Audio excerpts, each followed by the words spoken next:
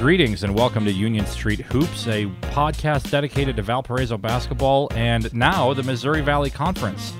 It is the beginning of conference season. I'm your host, Paul Oren, at NWI Oren on Twitter, and you can catch Union Street Hoops on NWI.com, iTunes, and SoundCloud. And today, joined by a special guest, probably the longtime recurring guest, Todd Eichow, the voice of the Crusaders. Todd, conference season starts in a couple hours.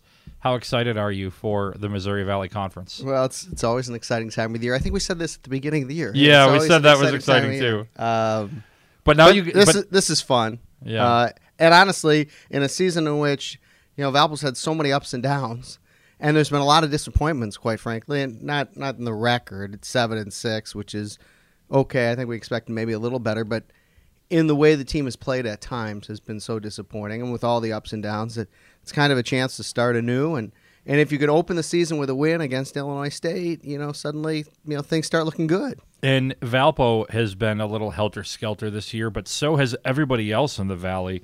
Illinois State, I picked them to win the league, and they're 7-6 as well, and they've been a mess. Valpo, we'll get into this a little bit, but one of Valpo's best players is struggling shooting the ball. One of Illinois State's best players, Kashawn Evans, is really struggling shooting the ball. And the maladies don't stop with Illinois State. Loyola hasn't been great. Bradley had a couple good wins, but they've been down lately. Bradley's had a couple really bad games as well. Southern Illinois got a suspension with one of their best players, and not really sure what they've got. Their big man has not really been what he was a couple years ago. So everybody at the top is really, other than Drake and Indiana State, I would say that the entire league is. I was going to say that Northern Iowa's been really bad. They've been the worst team in the league, actually, and I think most people expected them to finish in the top half of the league. Drake has obviously been the big surprise. You look at Drake, and they've had a couple. I think they beat Boise, and they had a great win against a very good San Diego team on a neutral court in a thrilling double overtime game. And then they've just kind of held serve in games which you figured they could win. They obviously have been better, much better than expected. They're in the top 100 in the RPI. I don't think anybody expected that. Most people expect them to be one of the worst teams in the Valley. They had lost just about everybody but Nick McGlynn. They brought in a bunch of new players. They brought in a bunch of players from the region who were not top 300 players out of high school. Were not expected to be, outstanding Division I players, and they've been very, very good. And you mentioned Indiana State, and their backcourt has been phenomenal. And I think Jordan Barnes probably comes into the conference as the favorite to win the MVP of the league. He's been incredible. He's put up humongous numbers. His team has had big wins. They played great on a neutral court in a tournament which just concluded before Christmas. They beat Colorado, I think. They beat Colorado, and they beat UNLV. And I think it just shows kind of what the Valley's all about. Not that some of the top teams have played poorly, but there's so much balance in this league. And since Wichita State left, I think this is what you can expect. Loyola had that huge run a year ago. That's probably not going to happen in the next 10 years, a run like that. Not the run to the Final Four. Obviously, that's incredible. Once in a lifetime. But the way they ran through the conference, I don't think that's going to happen. I don't think in the next 4 or 5 years going forward, we're going to see a team that's only going to have one conference loss or two conference losses. I think records like 14-4 are going to fight for the conference championship over the next number of years. Valpo, again, tips off tonight against Illinois State. And when we had you on before the season started, we did this over-under thing. And I want to go through each player. You've seen every game. You've seen the good, UNLV and George Washington. You've seen the bad, Ball State, the beginning of Texas A&M, the end of High Point, and everything in between. So I want to kind of go player by player and just get your impressions a little bit of kind of how you thought they've gone. And I may be a little critical here, Paul. No, and that's fair. That's why I want you. That's why I want you. Normally, Parker Gatewood and I at this time of the year would give out grades, and I just, sometimes I'm taught when you don't have anything nice to say. But so let's start with Javon Freeman, the freshman. We're just going to go numerically here. We said he'd have 11.5 points a game. He's got to be right around there, right? He's at 11.3, so he's right there. I said slightly under, by the way. Yes, you did. 11.3, slightly under. Yes. For my money, you see all the talent with Javon Freeman, right? I mean, what are your impressions of him through 13 games? Real high basketball IQ, very rarely turns it over, very rarely takes a bad shot. Obviously, great ability to get to the basket. I'm hoping the shot gets a little better as we move on. 29% from the three-point line. Yeah, and I think he can be better than that. But obviously, he always gets a tough defensive assignment and has performed very well defensively. It might be fair to say he's been Valpo's most consistent player. Early in the year, he was scoring more than he has scored of late, but he brings all the intangibles. I don't think you could ask for much more. He obviously is going to be a very, very special player. He's going to learn how to score a little more, but he has great ability to get to the basket, and he has great ability to defend. And he leads the league in steals. Yeah, he's got 22 steals. He's taken the most free throws on Valpo's team, 42. He's also hit the most at 28, but only a 67% free throw shooter right now. I think he's got. I think for him to be the player, which he can be, he's got to get the 3-point percentage up in the high 30s.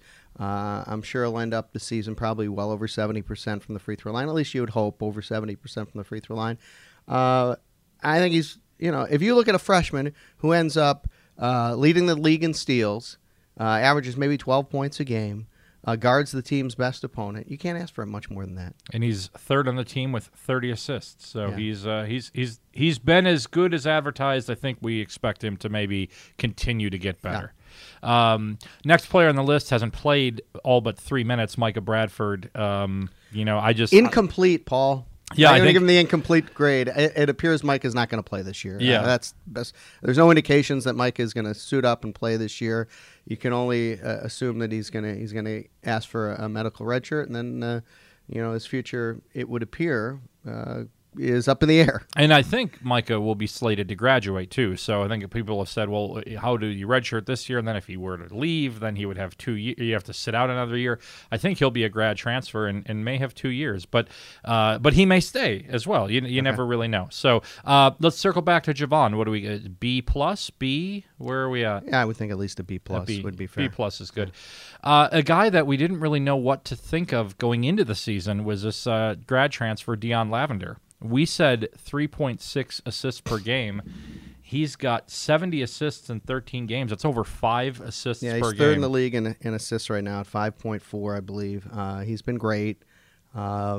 Just came out of the starting lineup in the last game. He's had defensive lapses, and I know that has been the point of emphasis. And that's from my take. I don't have this 100%, but from my take is we had back-to-back games, Ball State and Texas A&M, where his guy was scoring at will, and I think maybe a message was sent. That's how I approach this, because and again, when things are going bad, a lot of times you're going to shake things up, but obviously offensively he's very, very skilled. He's very, very talented. He has to play harder on the defensive end, but he's been very good. He's been better than I think most people expected coming in. I think if this was like 2 weeks ago, I probably would have given him like an A-. Yeah, but, I think offensively an A- is fair. And I think the fair grade for Dion right now is probably a B.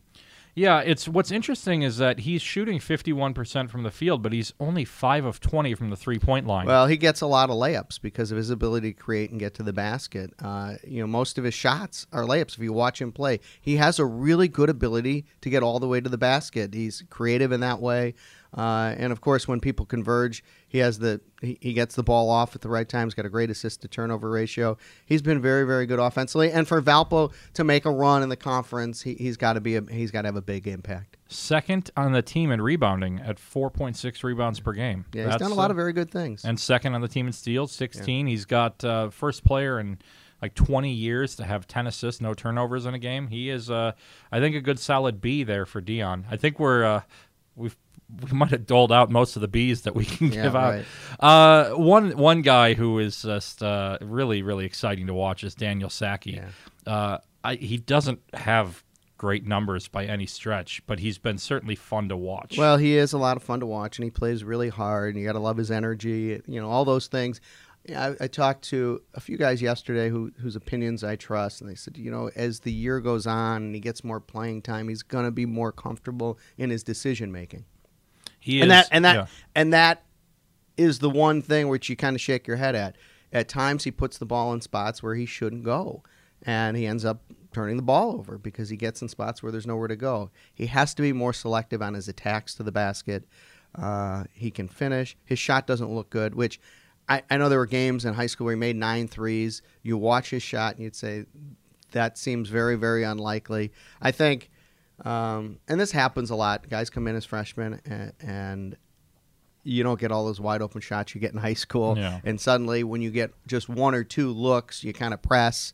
I got to make this one. I finally got a look, and that we hope that shot will come. 29% from the floor, 9% from the 3-point line. Is it one of 11? I think. Yeah, one of 11. 62% from the free throw line, but he's 19 assists to 16 turnovers. He's had some really good games. He's had some games where I think as he plays more,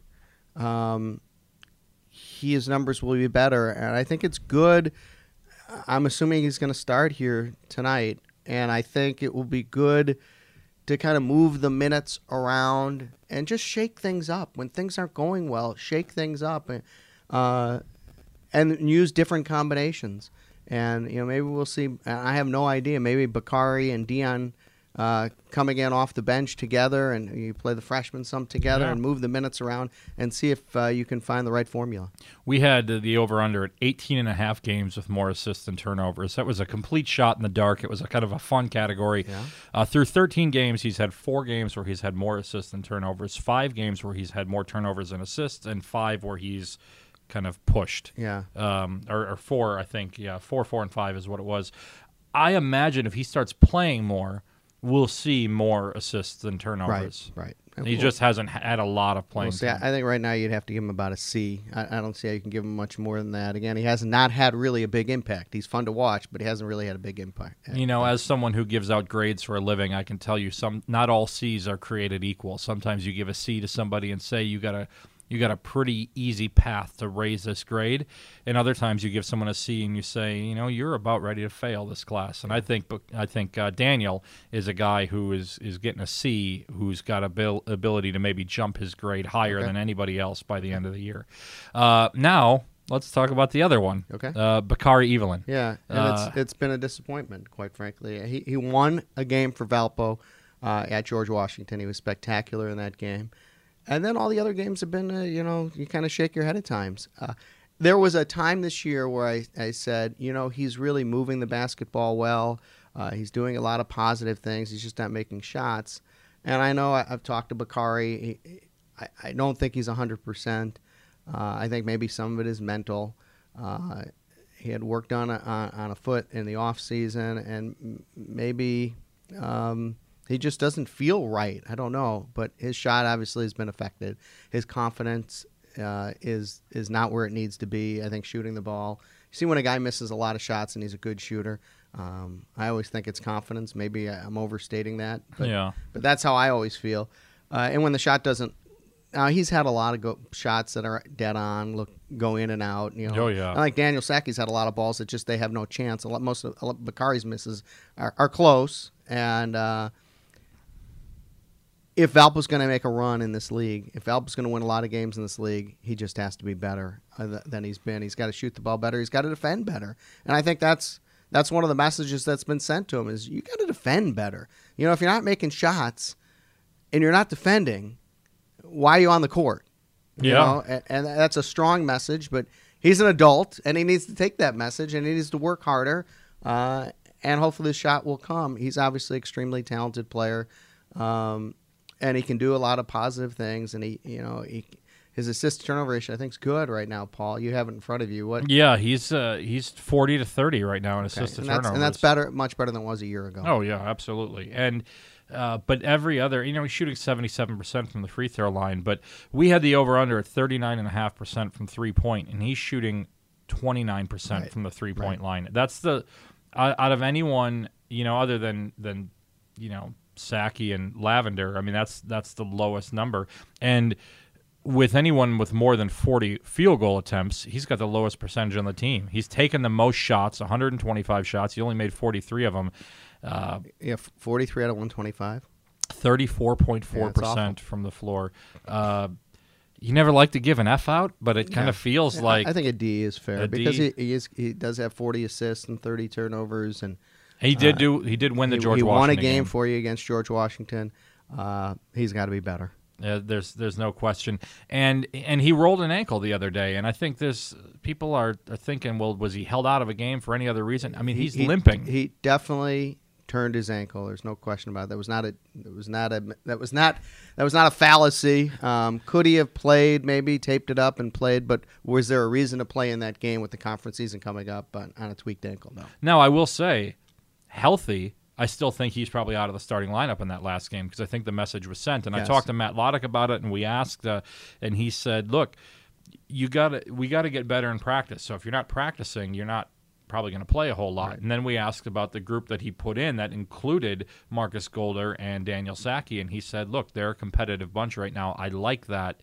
We got to get back to being tough and gritty." And I think, again, as you said, the message to Bakari and to a lesser extent Dion has probably been sent, and we'll be curious to see. And I think from my conversation with Matt, he's kind of made it clear, listen, you got to play hard. We got to play on both ends. We can't be giving up layups because of lack of effort. And the guys who will prevent that are the guys who will see more playing time. We have to be competitive from a physical and defensive standpoint in this league because everybody else will be. So here's a guy that is one of Valpo's top returners, Marcus Golder. Came in last year as a JUCO transfer. Anytime I think when you come in as a JUCO transfer, I don't know if there's like an idea that you've got some sort of ceiling that, you know, he didn't have the pedigree certainly that Bakari or maybe even now Ryan Fazekas has, but Golder is shooting 52%. Our over-under was 50%, so he's over that. He's shooting 38% from the three-point line. That's second on the team behind Fazekas. He's, got 12 steals. He's got, 3.5 rebounds a game, 73% from the free throw line, and he just started his first game of the year. Do you see him being more in the starting lineup, or? I think we'll see the same starting lineup going forward, but I don't know that for sure. That's just seems logical. You changed up the starting lineup. You felt like the effort was better. Why not at least stay with that lineup and see what happens? Marcus Golder's been, quite frankly, up and down. He's had games where he's been bad. Yeah, there was one a couple games ago. I think Ball State. Texas A&M, I think, was. Yeah. Ball State, he was good. Texas A&M was a struggle. Right, where you look at the last month of the season last year, he was borderline an all-conference player. We have not seen that this year. There have been games where he's played well, but he has just not played as well for the most part over the last maybe 3 or 4 weeks as he played earlier this year and as he played in the last month of last year. He's still talented. He can still make shots. He can make plays. Obviously plays hard, great attitude. You got to love the kid, but he's been a C, I think, at best thus far this year. Is there an urge for him to want to make the highlight play every time he gets the ball? Maybe. And he maybe is a guy who's best receiving a pass as opposed to dribbling and making the pass. And that's what he needs to keep in mind. There was a play against Texas A&M where he came up with a loose ball, and he tried to dribble through 3 players, and he turned it over, and it led to a layup. And you're just thinking, you got to play to your strength. And you get the ball in the backcourt, give the ball up, and go then try to receive it. There are many times that he gets the ball, and you just think this is going to be showtime, but it may be a show for Valpo or for the other team. Right. Really a guy that we'll get to here that if he's healthy at the beginning of the year, maybe it changes the entire course of how we talk about the season. Jay Soroya, from all accounts in the preseason, he'd broken through and was ready to really take the next step. Then he gets hurt, goes to Spain, does some rehab, comes back. He's played in 7 games. We said 5.5 rebounds a game. He's at 3.3 rebounds a game. He's struggling really with any lift off his ankle right now. He played better in the last game, obviously against smaller competition. Paul, he's obviously not comfortable for whatever reason. He is not the same player. Maybe he's not 100% healthy. That's the only thing I can assume. Maybe he lost some confidence when he was injured. He looks like a player on the offensive end that is completely lost. And that was his strength coming in. And I've been critical of him, and maybe not fairly, because he can't be 100%. No. He's missed at least 10 layups since he's been back. And he always had that soft touch around the basket. When he got the ball close to the basket, he finished for 2 seasons. And now he can't finish at all. 39% from the floor. For a guy who every single shot is right at the rim. Think about that. Yeah. This is a guy who every single shot he has taken this year is right at the rim. And he's made 39% of them. 9 of 23. He's missing dunks with regularity. So 9 of 23, he's taken 23 shots. He's missed 14 of them, and those 14 misses have all been within 5 feet of the basket. Do you remember him taking a shot more than 5 feet from the basket this year? No. So what's going on there? It's hard to fathom. He has to play. He has to get better. He's very good defensively. He can rebound the basketball for you. And quite frankly, when you have a guy who's dominating you inside, you're better off with Jay in the game than Derek, as good as Derek has been, because Jay will defend. And not that Derek isn't better defensively, and he leads the team in block shots, but Jay's the better defender. And obviously Derek is miles ahead of Jay on the offensive end. And unfortunately, he can't put the two guys together and have that supreme dominant center. But so Jay's got to play. Obviously, Derek can't play 40 minutes anyway. But you just hope he feels more comfortable and he gets better. He works hard. He's got a lot of ability. He can really, really defend. Remember, he had that stretch his freshman year where he looked like Vashil Fernandez, just dominating on the defensive end. But he has not been good at all. The defense has been fine, but the offense has been so bad. I think the best grade you can give Jay right now is like a D-. No, I agree. And I wonder, like, the biggest kind of hindrance on the team going, into conference, was it Bakari or was it Jay Soroya? Both you expected to make big jumps forward this year. Neither one of them have made them. They've both regressed a little bit. So those are probably the two most critical. Now, if I think about who the most improved player on the team is this year, it's got to be Derek Smits. Derek's been great. Now he has fallen off over the last few weeks. Yeah, absolutely. But, he had games against the best opponents, West Virginia, UNLV, where he absolutely dominated the game. For long stretches, he played very well against Wake Forest. You have to think that he's going to have an outstanding. He's been a tremendous surprise. I give him an A, actually, because I think so. He has progressed and he's played harder and he's played better defensively. He's still not great defensively, but he's got 20 blocks. But he's been better, and he is a force offensively. And you just hope that there's no plateau, because he has leveled off here and actually took a kind of step back over the last few weeks, that he regains how he played in those big games against the best opponents.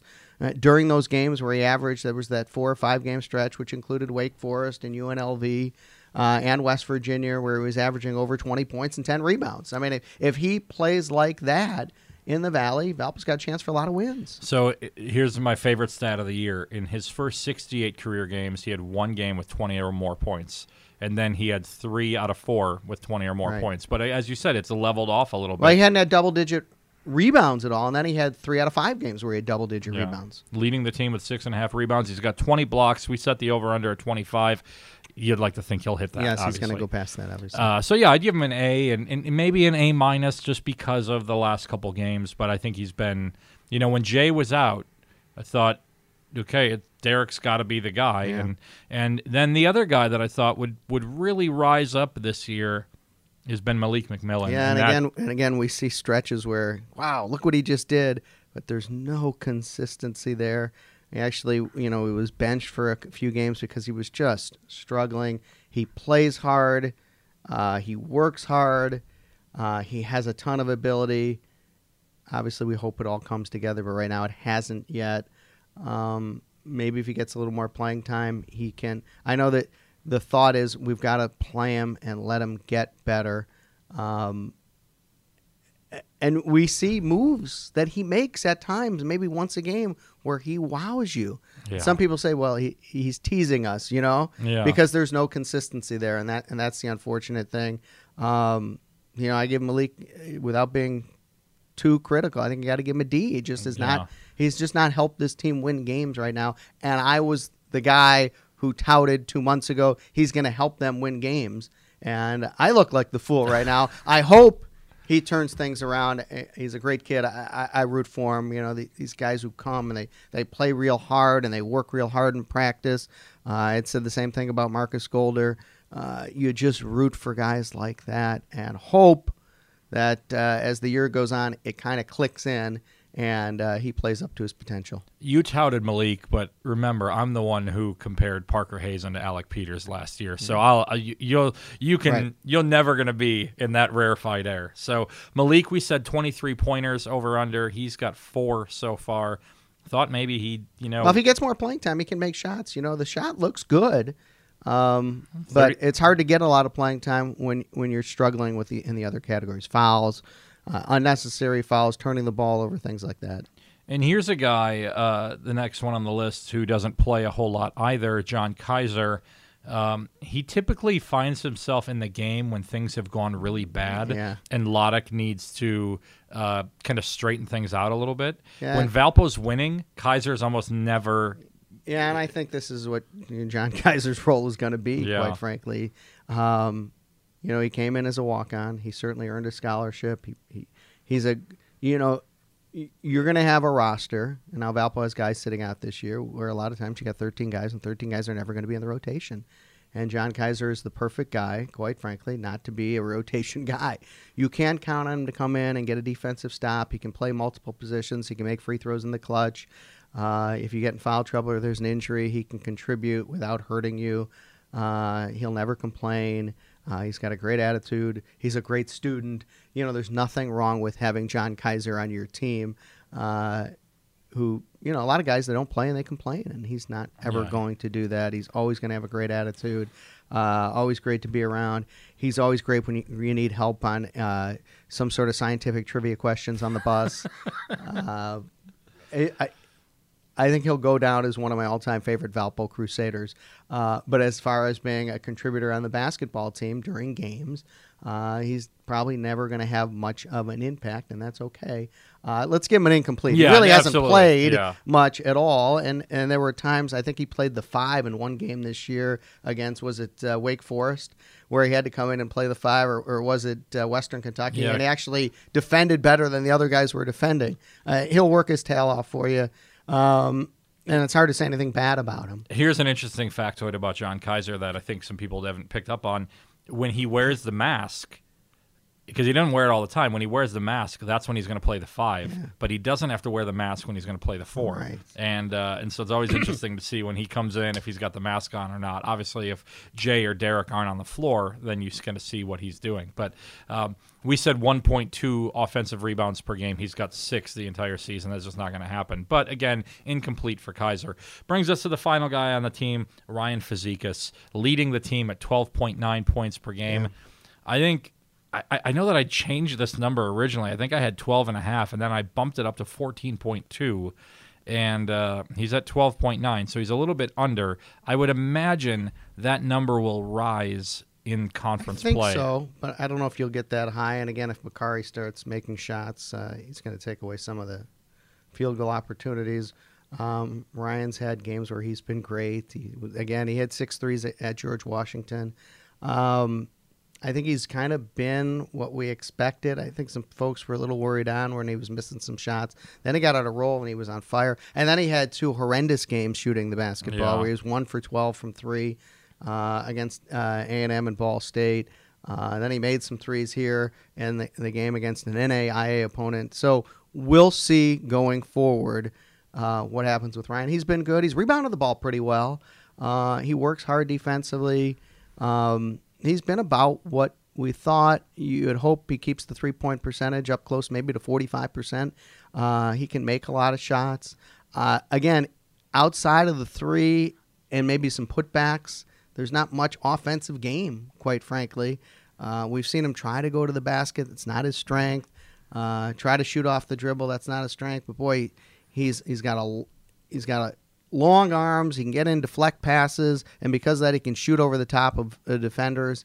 He's got to be for Ryan Fazekas to be a really good player, he's got to be up around 45% from three. That's a high number that would put him top 50 in the country, but that's the type of player he's got to be because that's his strength. Yeah, and he's right around 80% from the free throw line. He gets to the line here and there. 4.5 rebounds a game, as we said. 16 assists to just 10 turnovers.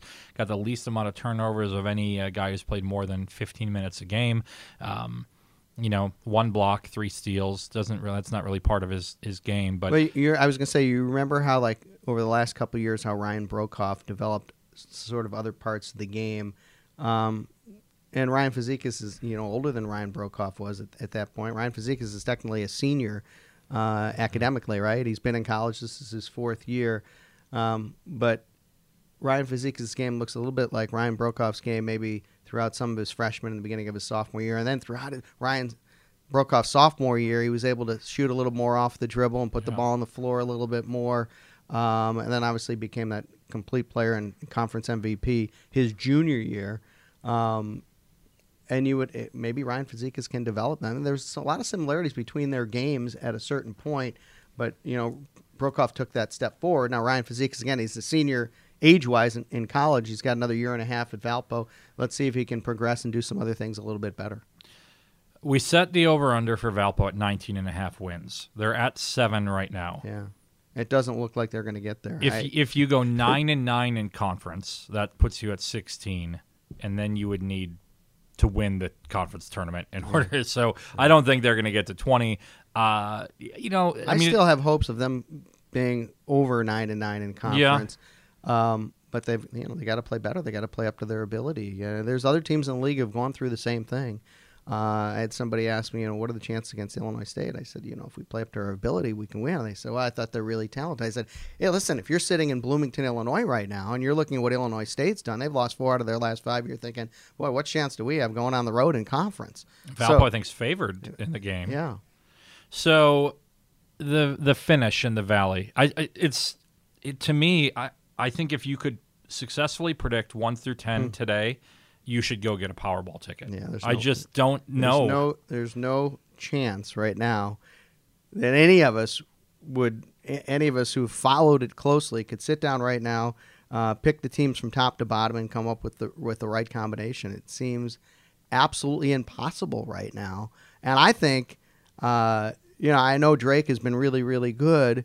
But are they talented enough to win the league? I don't think so. And Drake did this last year, too. They got off to a hot start in the league and then just kind of puttered out. They at did. The end. And that team was more veteran, more talented than this team. Now, they've got a point guard who's a transfer from UAB who actually started ahead of Deion Lavender and Nick Nestor.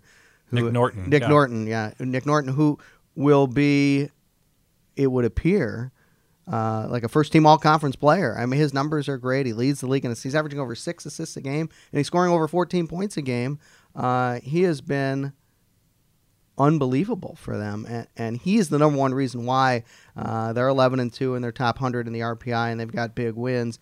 But outside of that, the rest of their team is, and not taking anything away from those kids from the region, but is that team talented enough to win the Missouri Valley Conference? You wouldn't think so. Indiana State, because of they've got 2 players who are potential all-conference players and a guy who could be MVP of the league. I would think they might be the team to beat right now, which is kind of shocking because I didn't think they were picked sixth, and I didn't think their depth was good enough. But when you've got great guard play in this league and guys who can handle – we've seen Ball State, how good they have been this year, and they've got a tremendous backcourt. You could win. You could win the league. I wouldn't be shocked if Indiana State wins the league. Now, having said all that, Loyola, Illinois State, Bradley, those teams that were picked up top with all the talent they had, I think by the time the end of the season, those teams are going to be in the upper half of the conference. So, Valpo, we said 5.5. Over means 1 through 5. Under means 6 through 10. I've got to still say they're going to be over because what am I going to say? I'm going to get strung up. They have got to play better on the defensive end, and certain guys have to make more shots. Yeah. And if that happens, hopefully things will work out. You never know when it's going to click, and you never know when things are going to turn around. And sometimes, I remember going into that season Paul, you remember this, the team that had really potentially 4 all-conference players, Ali Berdeel, Mo Kone, Ron Howard, Dan Oplin. This is the season that most represents and I know 05-06. people have asked me that. And I think we went into the season, Jimmy Miles was on that team, Seth Colclazier was a veteran on that team. I think we went into that season thinking, okay, we got a chance to win the conference championship, and the season was a disaster. I think that team, though, did win at a very good Charlotte team. You never know when it's going to click. And sometimes things turn around, and then you get on a roll, and that could happen. The team that went to the Sweet 16 had double-digit losses by January, and then they won, 12 games in a row? There was a team a couple years later that was really struggling, and Tommy Lasorda came in and talked to the team, and they rattled off 10, 11 games in a row. Yeah, I mean, things like that happen. Going all the way back to the 92-93 team, they had a couple late conference wins. They were struggling, a couple late conference wins, and then they went in a non-conference game and beat Notre Dame by 20, and then they beat a great Northern Illinois team in the conference tournament. Things suddenly did just turn around. And then they almost beat Wright State at Wright State, a team which went to the NCAA tournament in the semifinals. Sometimes things just, all of a sudden, guys start playing better, guys start making shots, you start feeling good, and you get on a roll. And when Valpo went to West Virginia and almost won, and then went to UNLV and won, he said, God, if this team plays like this, they can win the Valley. So who knows? Well, it'll be fun tonight, Valpo against Illinois State. Thank you for joining us, and maybe at the end of the year we'll come back and review. I would love to do that. Thanks, All right. Paul. Thank you. Thrilled to have a special guest now, a guy that I've always kind of wanted to have on the podcast, because you see him at every Valpo game and really a lot of road games. The guy that sits around midcourt with his wife, always wearing I don't want to say obnoxious shirt, because I have a lot of the same kind of shirts in my wardrobe. So I'm going to say always wearing the kind of shirts that I strive to wear on a daily basis. Jeff Safran is here. Jeff, thank you for joining Union Street Hoops. Thanks for having me. It's great.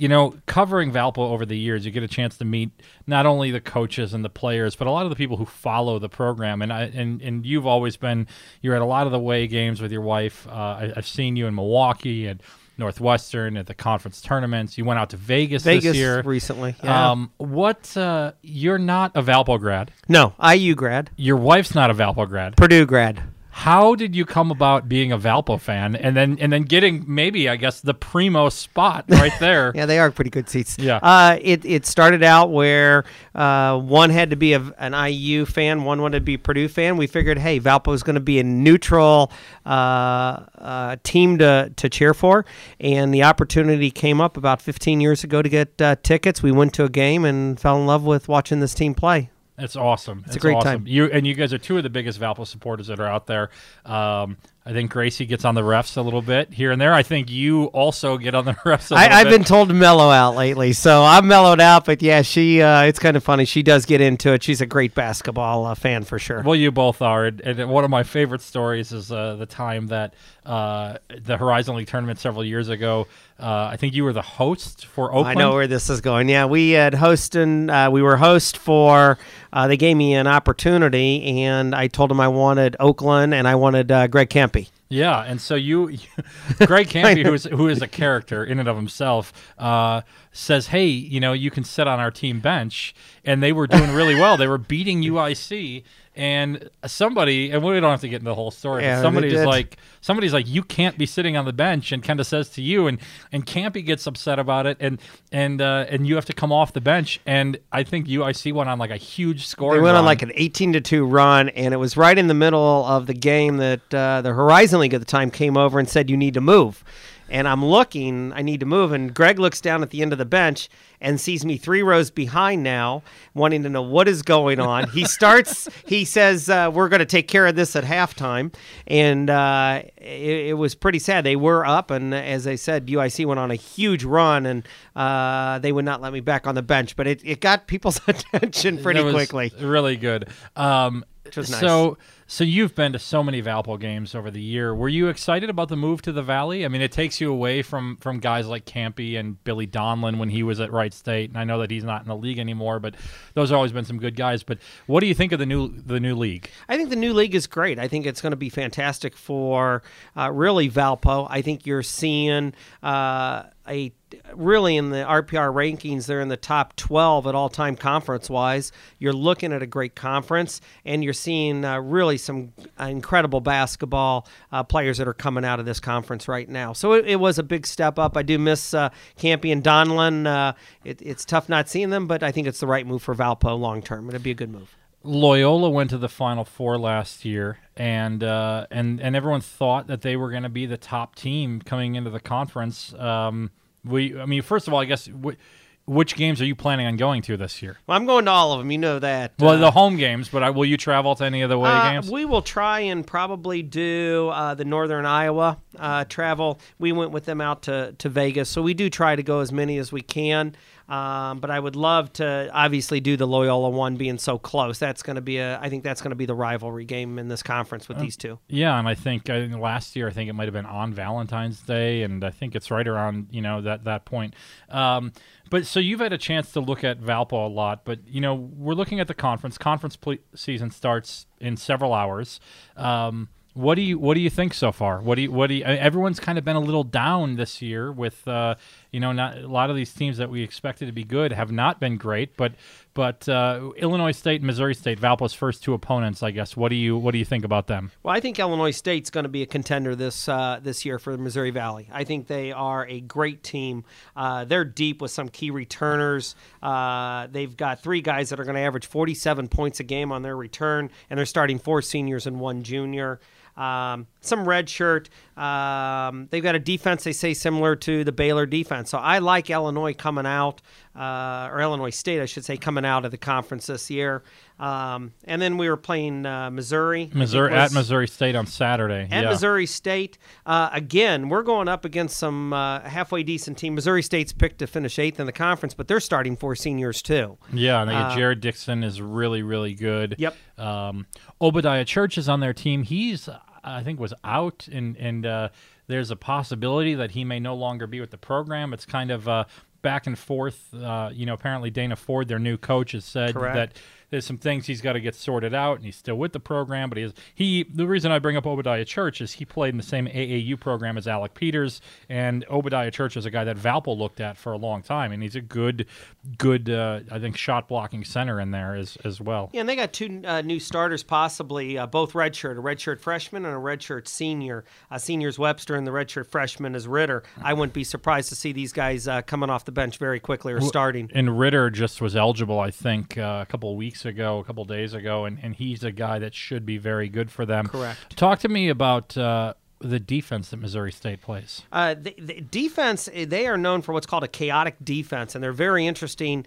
They'll show man as you come down the court, and then they'll switch over to a very high zone defense where it's a 1-2-2 zone. They'll have the guy at the top almost at the 3-point. They'll have the 2 that are normally down low up high almost at the free throw line, and another 2 that come in, and they can switch in and out of that defense. It's known as a chaotic defense, which really throws off offensive teams. How are you going to run your offensive plays? You got man-to-man here, and then all of a sudden you're thrown into a zone. You have to make adjustments very quickly. Now, during the non-conference, did you try to follow any of the Valley teams and see how they did or anything? I did, and it's very interesting. The Valley really, I think only one team, if I'm correct, was in I should say quite a few, but they were average. You've got 7-6, Illinois State. You got Loyola that was preseason 7-6. You've got Southern Illinois that was average. Bradley 7-8. Northern Iowa 5-8. I believe Valpo was 7-6 7-6 as well. So you've got Drake. I think is 11-2. Is the only team that has got a winning record. Well, no, excuse me, not a winning record. The only team that really has been special, Indiana State went 8-4, but a lot of these other teams are all 7-6, 6-6, 6-7, 5-8, all of that. They're all kind of muddled in. Northern Iowa's got the freshman AJ Green, who's supposed to be really good, but they have had a pretty rough non-conference. I think a lot of these teams are probably just happy to get to conference play. I right? think that they are. I think that they know that in this conference, you're really not going to get an at-large bid. So you really need to save some of the bodies. And you're right about A.J. Green transferring over from Pepperdine, and they've got him ranked as a possible 100 top prospect in the country this year. So I think each team has its own uniqueness this year, which kind of leaves it open, but I think it's still going to go down to a 3-team horse race probably at the end of the year. I think so. Loyola, Southern Illinois, and Illinois State absolutely will be there.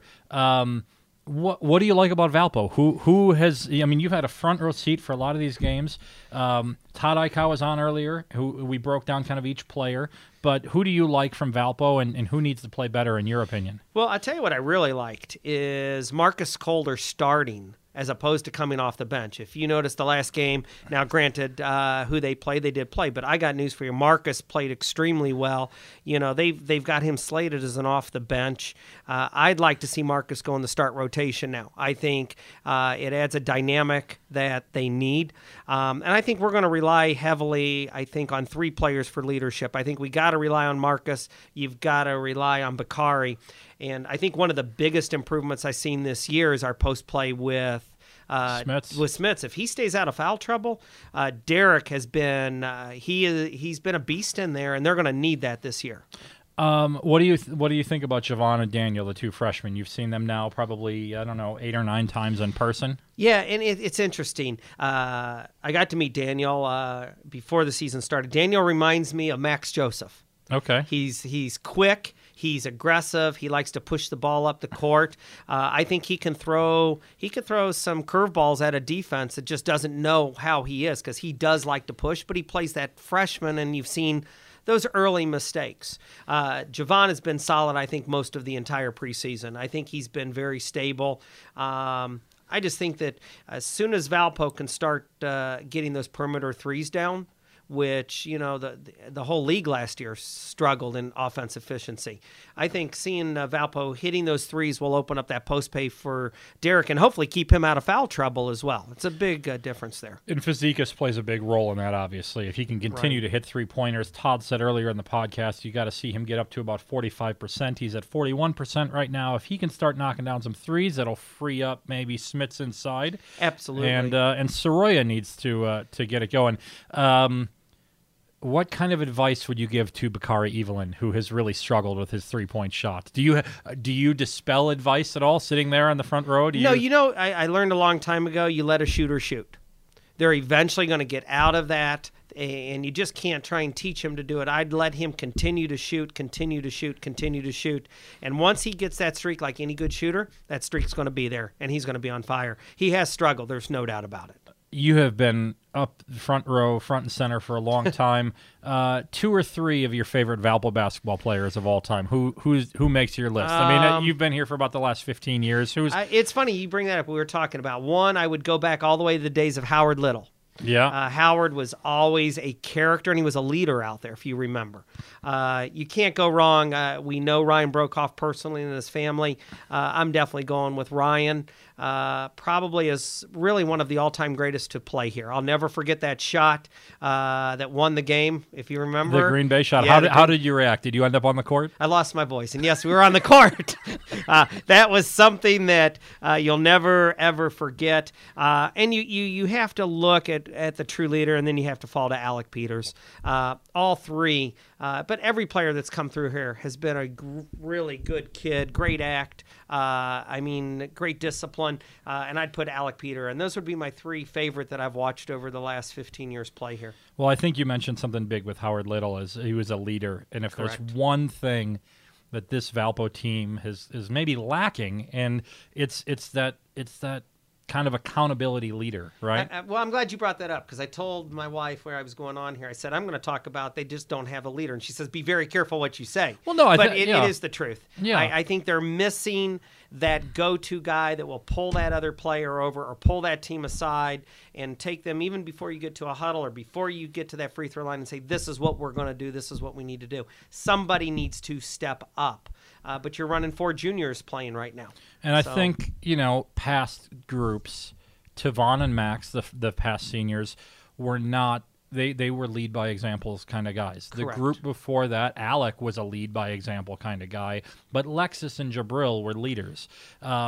Eric Buggs was the leader on that group, and I think you're right with Howard Little was a guy that, and I think we see glimpses of Daniel Sackey being that leadership kind of guy, and I think him moving into the starting lineup is going to go a long way to helping maybe give credibility to him being that kind of leader. And it might not be this year. It may not take place until next year where he can rally the troops, so to speak. Yeah, and I think it was good. You know, you were bringing him, I think he was 6'7" or 7'8" coming off the bench in the preseason, and I think he's going to get and need a lot of playing time. You see the character in him, and I saw that in the last game where he did rally the team a couple times.